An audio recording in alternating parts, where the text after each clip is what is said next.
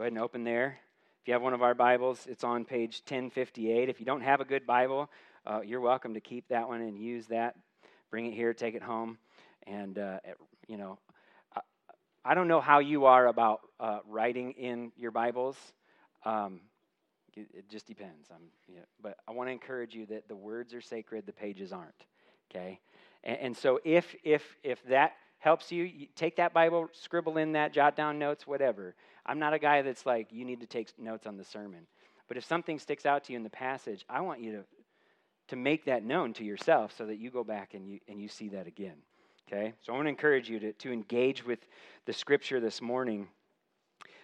Open those pages and dig in with us. So here's how we could summarize the entire letter of Titus. Okay? Paul is telling Titus how to teach the Cretan churches how to live in a way that reflects the gospel of Jesus Christ and his transforming power. Paul is telling Titus how to teach the Cretan churches how to live in a way that reflects the gospel of Jesus Christ and his life-transforming power. Paul never gives Titus an instruction on how to live without also giving him a reminder of the gospel. He always anchors what Christians should do to what Christians should believe. Chapters and verse numbers weren't added until much later after Paul wrote the letter. We've talked about this before, but we see this pattern of belief and behavior in 3 cycles, and those cycles just happen to be conveniently broken up into these 3 chapters in Titus. Last week we saw that when it was talking about elders, and he rooted it in the last 2 weeks. He began the opening of the letter with the gospel itself, and then talked about how that worked into the lives of elders. And today, we're going to see how that works into the lives of the rest of the church. And the very first sermon I preached at Redeemer in the high school, October 20th, 2019, was on Titus chapter 2, 11 through 14. These are our foundational verses for the church. This is where we even get our church name from verse 14. And then when I preached on that passage back then, I talked about how grace comes from God to us through Christ. And today we're going to look at all of chapter 2 to see how that truth necessarily brings out noticeable life change in all of God's people. Because it's a larger passage, we're looking at the whole thing this morning. I'm not going to read it in its entirety beforehand. And so we'll just read it as we go and work our way through it. But I do want to pray that God would open our eyes to it. So let's pray. Lord, we thank you again for your word. I'm grateful that we can open these pages week after week after week, and they never change. And so we pray, Lord, that as we open these pages and we dig in week after week after week, that you would use them to change us. According to the truth of the gospel, the sound teaching of Jesus Christ, and the power of your Spirit, soaked in your grace. So we pray that we would hear your word, believe it, and obey it this morning, because of who you are and who you're making us to be. We pray this in Jesus' name, amen.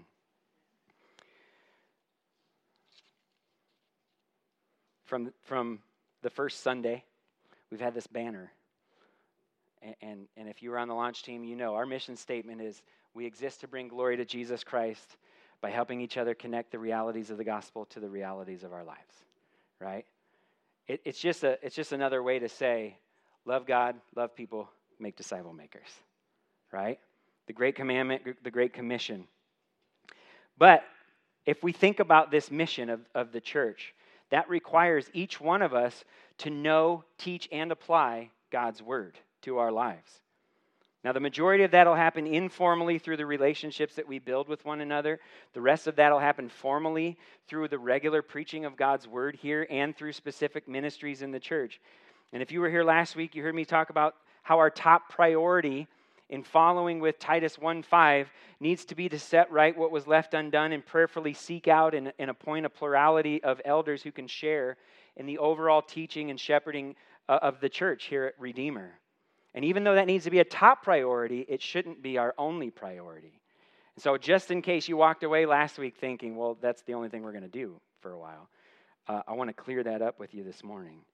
See, we also need to work on ways for every member to engage in this mission of the church. And so here's the main idea for this morning. Because God has given every believer his grace in Christ, the whole church should be eager to live lives that look like the gospel.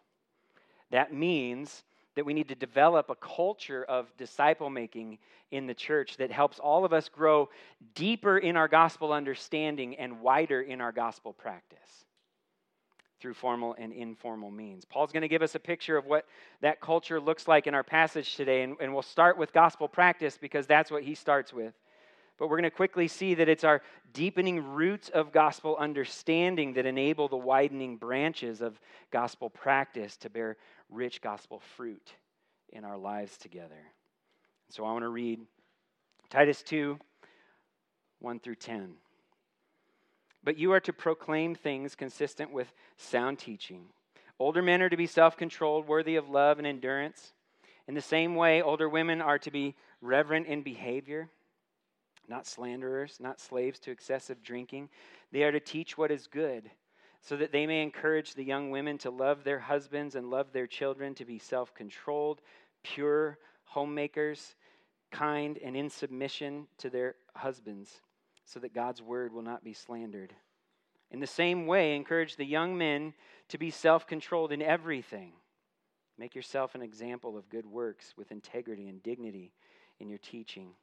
Your message is to be sound beyond reproach, so that any opponent will be ashamed because he doesn't have anything bad to say about us.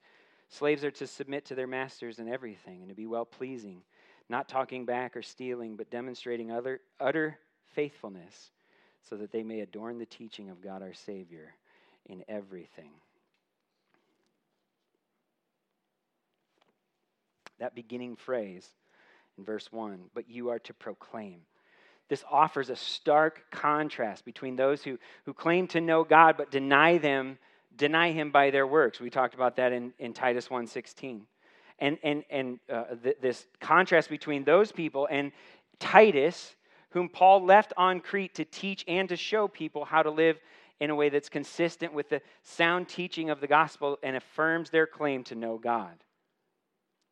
It also sets up his instruction for the church to live in contrast to those who say they know God, but they don't show it with their lives, because the church needs to be people who say it and show it. Now, it's important and helpful for us to understand that the context of Paul's instructions in verses 2 through 10 are anchored to verse 1. Even though Paul is applying these commands specifically to Cretan households as they participate in the church, he's not rooting these commands in the Cretan culture. He's rooting them in the sound teaching of the gospel. You are to proclaim what's consistent with sound teaching. Verse 1. So these aren't societal standards that Paul is adopting here. They're scriptural standards. We need to understand that. They reflect God's good design from creation and culminate it in Jesus Christ. Paul's taking the realities of the gospel and applying them to the realities of their lives here for the glory of Christ and the growth of Christ's church. In these first 10 verses, we see the gospel applied generationally, gender-specifically, and socioeconomically. It'll sound similar to what we heard when we went through Ephesians a few months ago. And if you remember from Ephesians 5 and 6, Paul never condones slavery. He never condones the dehumanizing of any man, woman, or child. He always raises them up in equality as image bearers of God. And when we keep that into perspective, then what he says here to Titus will make more sense as he applies the gospel to different groups in the typical Cretan household and shows how each one contributes to the overall health and growth of the church for the sake of the gospel. Now, along with specifically instructing Titus himself, Paul gives instructions for older men, older women, younger men, younger women, and slaves here in this passage. Right off the bat, we should notice that the one thing that's required of all of them is self-control. It's a major theme throughout Paul's letter. Self-control is one of the qualities that he requires for elders in chapter 1. And we'll see more outworkings of self-control again as we look at chapter 3 over the next couple weeks. In the Cretan culture that was known for wild living, self-control was an obvious deviation from the norm and a clear display of the gospel's transformational power in someone's life. And so let's look at these someones that Paul is addressing here. When he says older men, Paul's referring to a different group than he was in chapter 1 when he mentioned elders. The Greek words sound similar to one another, but he's talking about age and not office. And in Paul's day, men were considered older once they reached the age of 50 or more. And that was also typically true for women as well. Now, for my own job security, I'm not about to try to categorize you guys here as older or younger, okay? I will let you do that yourself. But we ought to be able to recognize that, look around. When you see multiple generations in the church, that's a gift from God. That's God's gift to us that we can work with. And the important thing that Paul is communicating here is that those in the older generations have the joy and the responsibility to train those in the younger generations how to live lives that look like the gospel. If you think of Deuteronomy 6, it's this parents training your children up, right?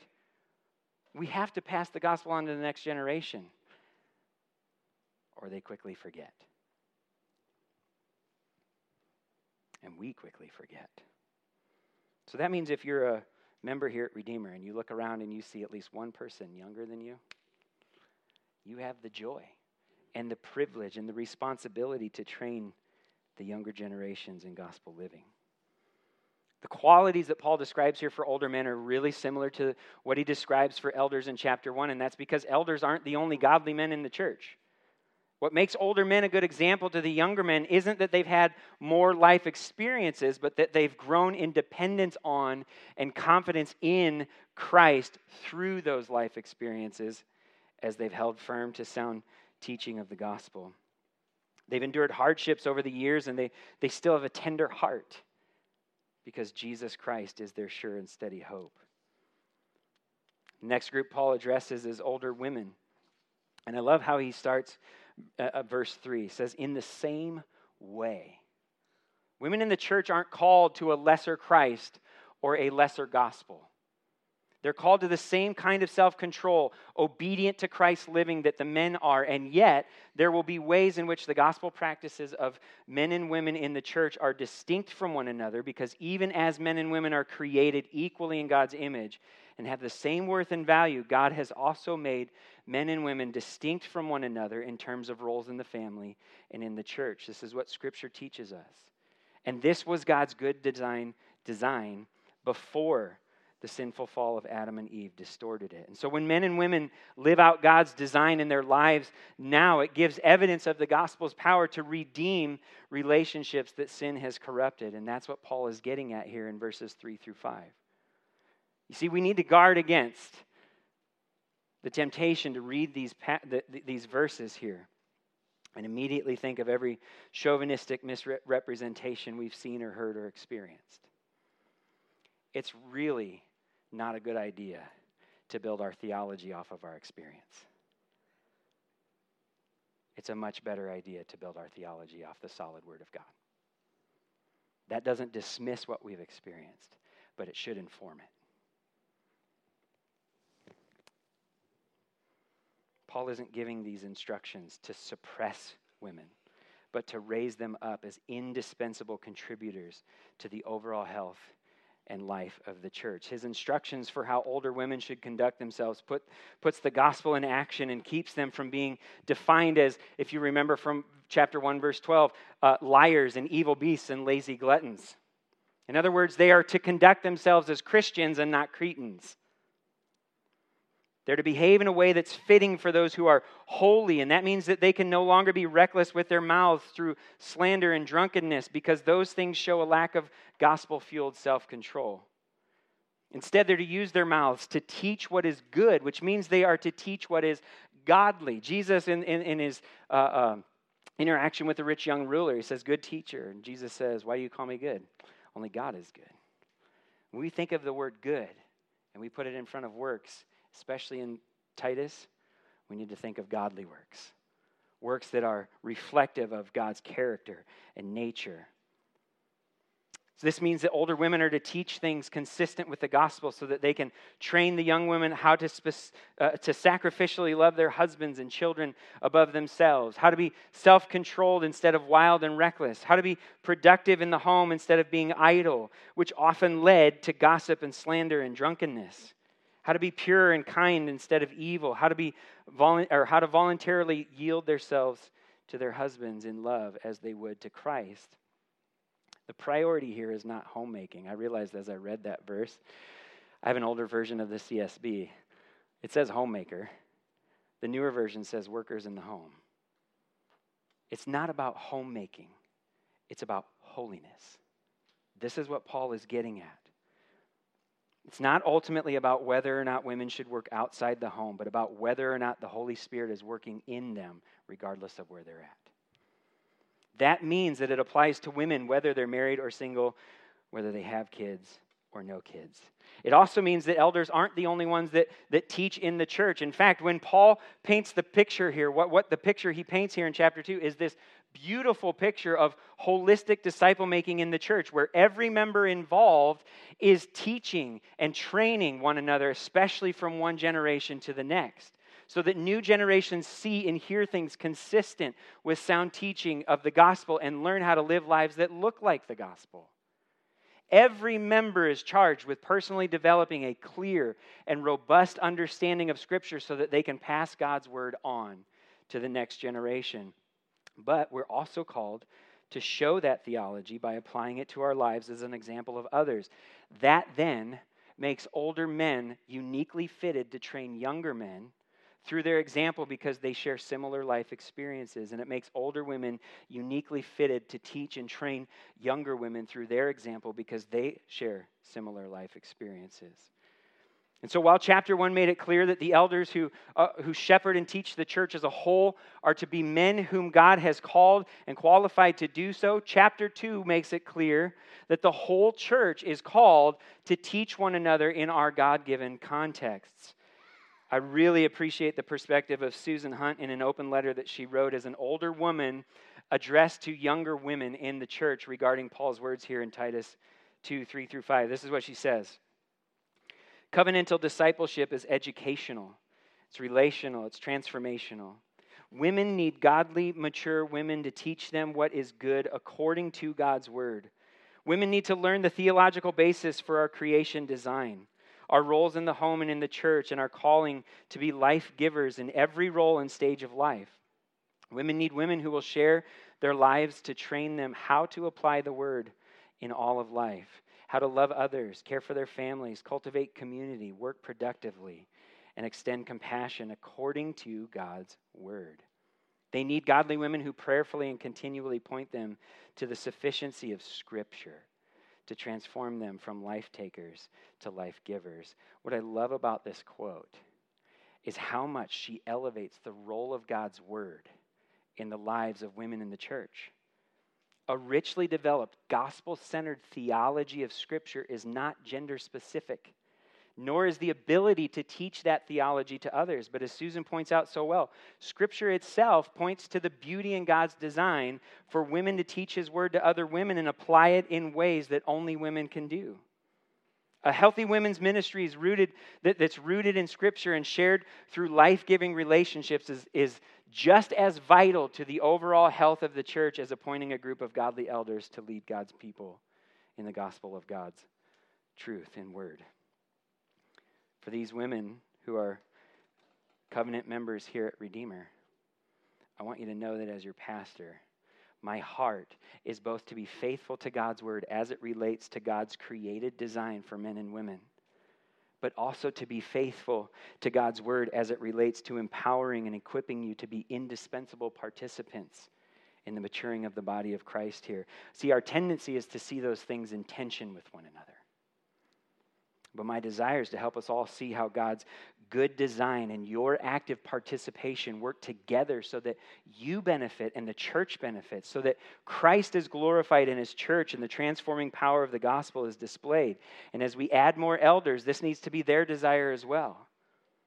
We will work to shepherd you and to support you in the faithful and fruitful use of your spiritual gifts here as image bearers of God and valued members of our spiritual family. There's no despisable role in the church, and here's why.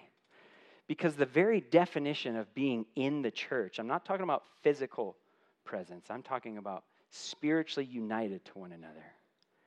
The very definition of that means that everyone who can say that truthfully is a recipient of God's grace. And the roles and the tasks that God has given to each believer in the church are an outworking of that grace for the growth of the whole body of Christ. This is what Ephesians 4 teaches us, is every member does its part.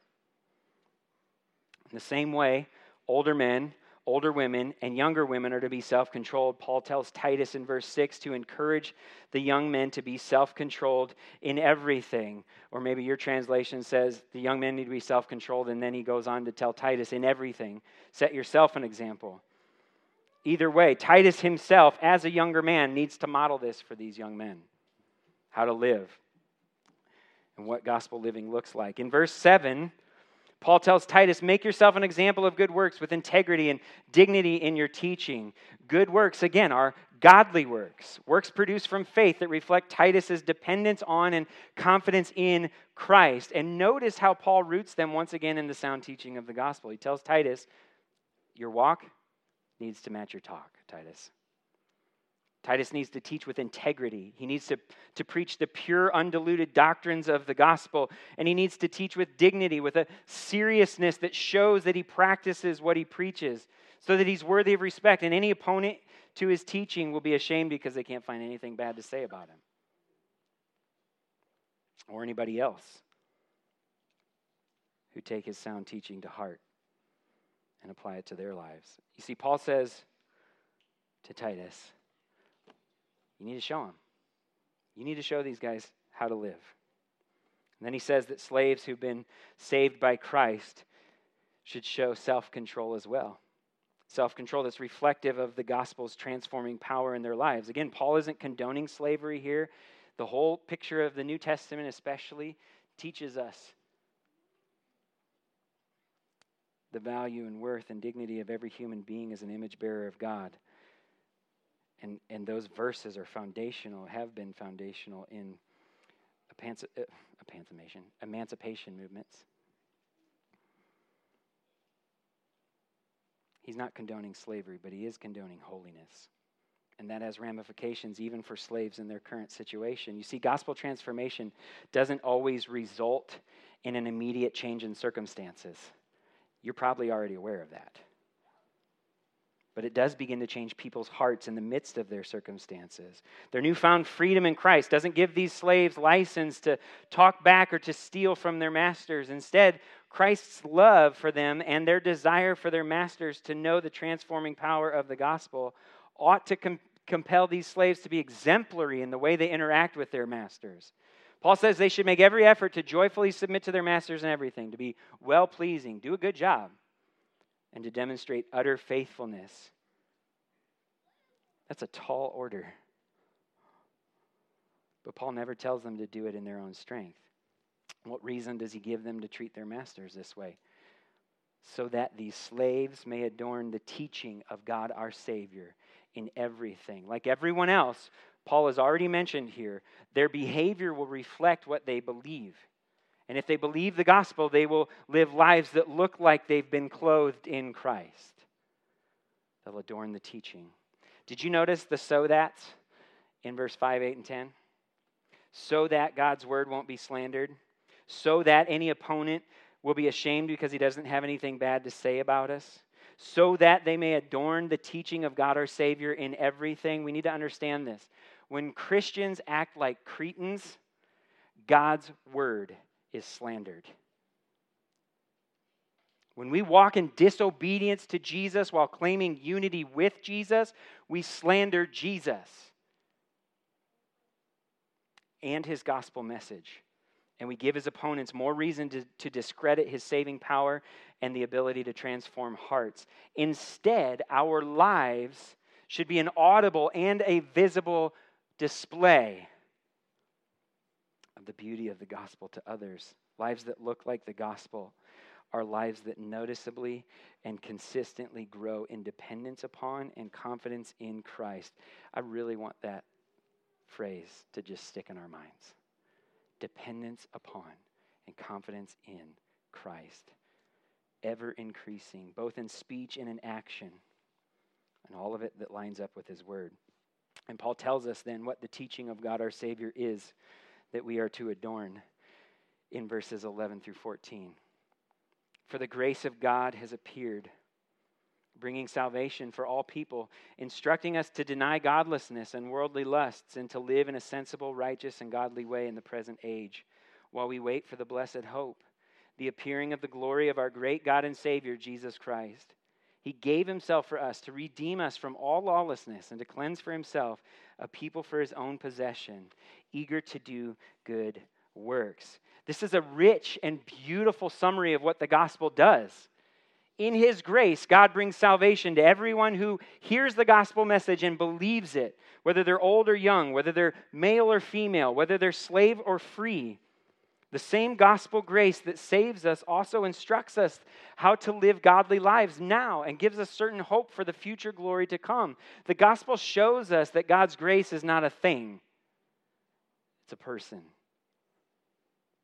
His own Son, Jesus Christ, who gave himself willingly, lovingly, sacrificially to redeem us from all lawlessness and to cleanse for himself a people for his own possession, eager to do good works. Jesus died on the cross for rebellious sinners to rescue them from lawless living and to ransom them from God's righteous wrath by taking their punishment upon himself. If you know yourself to be a sinner in need of a Savior, that's the glorious truth.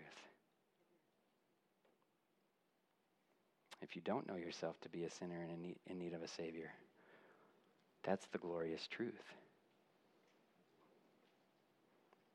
He lived a righteous life to cleanse us from legalistic living and truly make us holy. And he rose from the grave to seal our adoption. Oh, that we would learn that we are children of God. And what that means for this life right now. He rose from the grave to seal our adoption and as his own possession so that we can be free and eager to do good works, godly works that are fruit of grace-filled living. Christ redeems us. He cleanses us. He instructs us. He gives us hope. And he propels our work. And he conforms us by his grace into his image through our obedience to his word, empowered by his Holy Spirit. He's given us everything we need for life and godliness. His grace is not just saving grace. That's super important. But it's also training grace. It instructs us to deny godlessness and worldly lusts and to live in a sensible, righteous, and godly way in the present age. Author David Wells defines worldliness as anything that any particular culture does to make sin look normal and righteousness look strange. This is why we need God's word. Because God's word instructs us how to live so that righteousness looks normal and sin looks strange for all those who've been transformed and are being transformed by the grace of Christ. That phrase, while we wait, doesn't mean we sit around and twiddle our thumbs. Verse 12 doesn't allow us to do that. Instead, we're to be active in gospel living with eager readiness for the blessed hope, the guaranteed return of our Savior in all of his glory. The certain reality that's coming ought to drive the way we live in our current reality.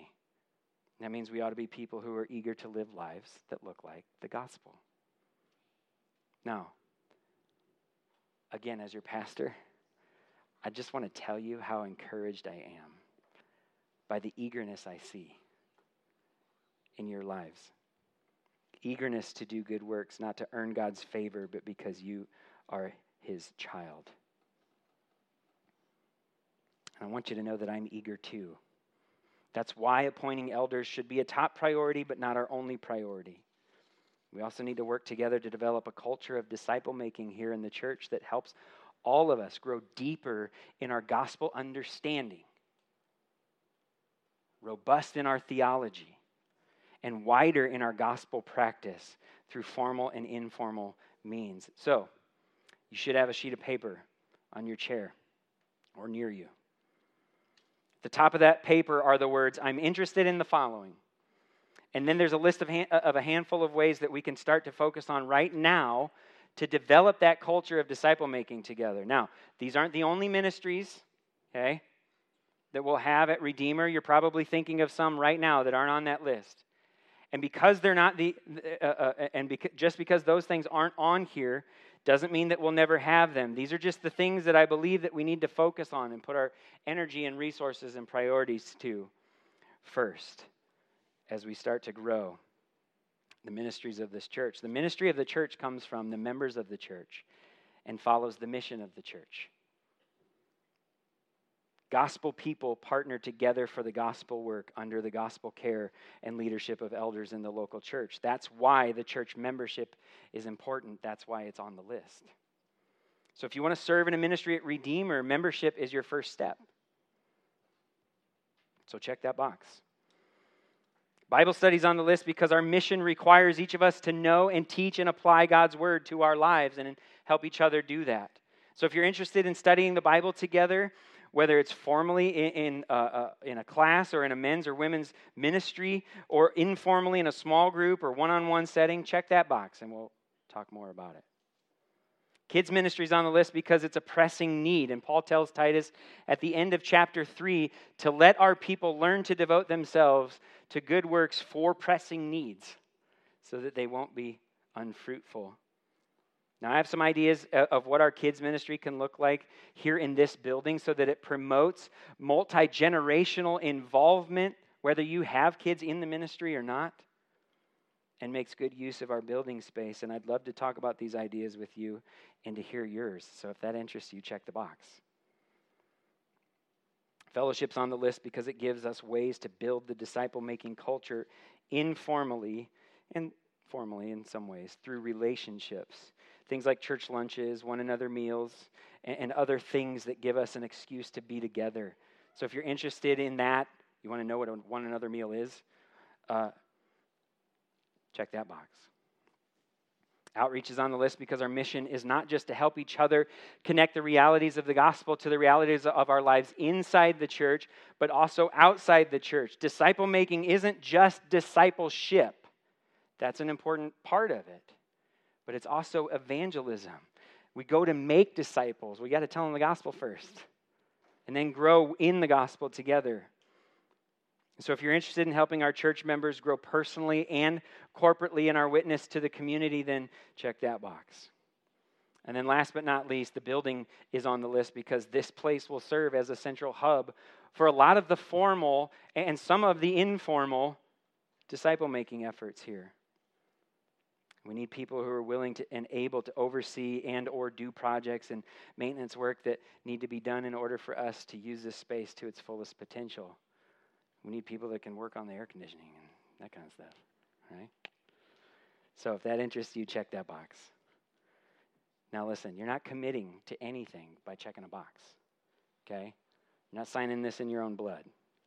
But if you fill this sheet out and you check the boxes that are interesting to you, that gives us the ability then to organize people into groups and to have conversations and dream and start to get ideas and start to put energy into the eagerness that goes somewhere and builds these ministries together. So it's not like you can only check one box and you can't check the others. If these things interest you, check the box. Fill out your contact info and then drop that sheet of paper in that basket back there on your way out. It's sitting there on that round table. We got one last verse to read. In chapter 2, Paul says, proclaim these things. Tell him this to Titus. Proclaim these things. Encourage and rebuke with all authority. Let no one disregard you. Paul is instructing Titus to instruct the churches and their leaders to hold fast to and live according to the gospel that Paul has just laid out and continues to lay out in this letter. The authority comes from God's commands, not from Titus himself, not from Paul himself. It comes from God and his word. But no one should disregard Titus because he is to set the example for living and teaching the gospel. Verse 7. And so this is also a major role that the elders play in the church today, to encourage with sound teaching and to refute those who contradict it. Titus 1:9. And to keep the church fixed on Christ and clearly identify beliefs and practices that contradict Jesus' character and commands to help us stay on mission. And equip one another to carry it out. This is why we need to focus on appointing and adding more elders. But it's also why we need to focus on developing a culture of disciple making in the church through formal and informal means. We all of us need to grow deeper in our gospel understanding, which means we need to grow deeper in our understanding of God's word. And we need to grow wider in our gospel practice that permeates more and more of our lives in formal and informal ways. Because God has given every believer his grace in Christ, the whole church should be eager to live lives that look like the gospel. That means that we rest in God's saving grace that has appeared to us through his Son. It means that we welcome his transforming grace through Spirit-empowered obedience to his word that instructs us to live self-controlled, godly lives in this present age. And it means that we work while we wait with great eagerness for the blessed hope of his finishing grace to come at the appearing of the glory of our great God and Savior, Jesus Christ. Do you think about that? It's really hard to grasp. Sometimes I look up in the sky and I go, this whole thing's going to open up. That's a sure and certain hope that should fuel our work. So as God's people, let's go to work. Lord, we thank you for your word, how it instructs us, reminds us over and over and over because we are forgetful people. Reminds us of the grace that we've been given so freely in Christ to rescue us from ourselves, from God's righteous wrath against us for our sinful, rebellious disobedience to him. Reminds us that we've been given all the righteousness that we need in Christ, in his obedience to the Father. Reminds us that Christ is risen, reigning, seated at the right hand, interceding on our behalf. And he's going to return for his people. So give us the grace that we need to continue growing in dependence upon you, confidence in you, as we wait for that blessed hope. And we pray, come, Lord Jesus, come. Amen.